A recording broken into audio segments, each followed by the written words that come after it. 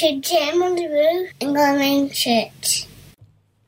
Well, we've had some questions now. It's good news. We have 6 questions tonight, and all of them relate to the last 2 chapters of the book of Revelation, which we looked at last week. And they're sort of a bit to do with the timing. What does this mean and how does that work? And I think that's just a great way to kind of wrap up our whole series and reflect upon what we have learnt there. The first question is this. If Revelation 20 ends with the final judgment, then why does it still talk about unbelievers in chapter 21 verse 8 after that event? Well, before I answer a whole bunch of questions about Revelation, it's a good reminder again that this kind of language is called apocalyptic. It's apocalyptic because it's a sort of a hidden message that is coded for those who need to hear it and coded not for those who don't need to hear it. It was sort of in code because these Christians were going through a really hard time following Jesus, and the Lord spoke to the Apostle John and said, here is a vision you need to write down so that you can encourage all of the followers of Jesus. But I'm going to do it in a kind of a way that's sort of amazing and mind-blowing, with lots of images and weird stuff that's going to kind of excite your mind and stimulate you to think about it. But at the same time, there's going to be all these things in it that are kind of encoded a bit. So it's got numbers and different animals with different funny heads and all that sort of stuff. So, as this happens, the time's going to jump around a bit. It's not going to be one story that you can sort of put a timeline along from the very start to the very end. It's this vision that has all this different information here. So, with that in mind, I think chapter 21 and 22 is to be understood as something that is said to the Apostle John nearly 2,000 years ago. So in a real time, in a real place, he was swept up into the Spirit, and the Spirit said, write this stuff down. And so as it's talking about a warning to him, for example, about the people who are going to be experiencing the final judgment, that warning is actually a relevant warning right then in the first century. And I think that's how the timing fits in there. So when it says write it down, as it does in chapter 21, it's saying at that very moment, write it down so that the people who there are outside of the city still, because they haven't followed Jesus, make sure they know this and are warned. Right, there's a longer answer that I think sort of sets us up for the rest of them. Question 2, why does the angel show John a city in Revelation 21, 9 to 10 when he told John he was going to show him the bride? If you notice that, it said, okay, I'm now going to show you the bride, and here is a city. You think, hang on a second, have we missed something in the translation? Well, no, I don't think that we have missed something in the translation, and that is because the New Jerusalem is actually the embodiment of the people of God.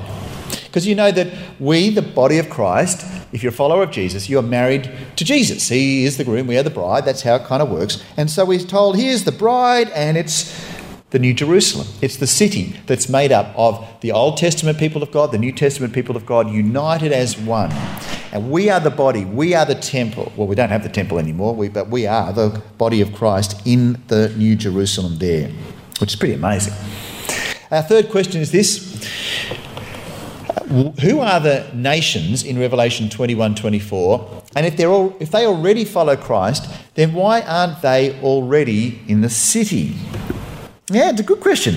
It's a particularly good question because we've just seen Satan's been thrown into the fiery lake, and you're thinking, hang on a second, how can there then after that be people who are outside of the city and still coming in? I reckon, again, it's because this is another perspective on what has happened in the big picture of God's work to bring the nations to Christ Jesus. It may not fit neatly into a particular timeline or chronology there, but it's another picture of what it is like having had the nations come in and be drawn in to the city of God. It's amazing, really, to think that there was a time when outside of the people of God was everybody who was not within the covenant, within the actual descendants of Abraham. But now all the nations have been included, and that's why we read that they have come into the city. 3 to come, question 4. What does it mean in Revelation 21:26 for the nations to bring their glory and honour into the city of God? I think it's sort of a bit like how we read earlier on that the rulers laid down their crowns at the foot of the throne of God. It's a way of saying that all their glory and honour of being a person who is a ruler of a nation have now been brought in and said, all we've got is nothing compared to what we have in Christ. Jesus is the one who is the true ruler, and they bring all their glory and honour into the city. 2 to come. If evil is done and dusted, then why does Revelation 21:27 say that the murderers are outside the city? Well, I don't think, again, that we're supposed to see all the unbelievers hanging around outside the gate permanently. I think it's a metaphor, a word picture that sort of describes that only those inside the New Jerusalem, those who are the followers of Jesus, are the ones who are there, and those outside the city, it's another way of describing those who are cursed, those who haven't yet come to Jesus. And so we know that the murderers are outside the city because they have not come to Jesus at the perspective of when this was being told to John. And so their plight that we know for those who are outside the city is indeed eternal punishment. Finally, question 6, and that is, what is the meaning and significance of the leaves in Revelation 22:2 that bring healing to the nation? Well, I didn't realise this till I got asked this question. That's why I love your questions. And the whole reference to the leaves is actually something out of Ezekiel. It's an Old Testament book where we see lots of vision in the second half of it about the temple and about the New Jerusalem. And so we read in Ezekiel 47:12, fruit trees of all kinds will grow along both sides of the river.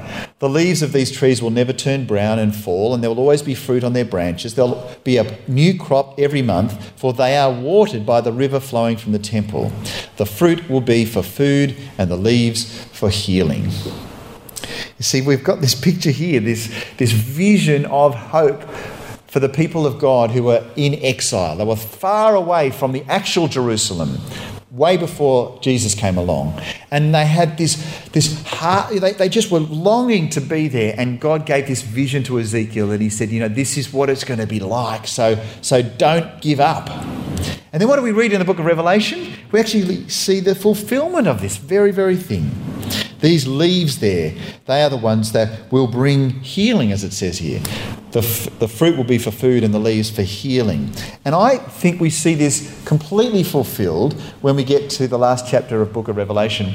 And it's not like they're continually needing to be healing. It's like the healing has been done once and for all, because we know in the New Jerusalem there's no more suffering, there's no more pain, there's no more tears, there's no more death. And friends, that is the thing that brings us hope. The greatest hope of all. No matter what we're in, no matter how we're feeling, we have this hope of the living waters.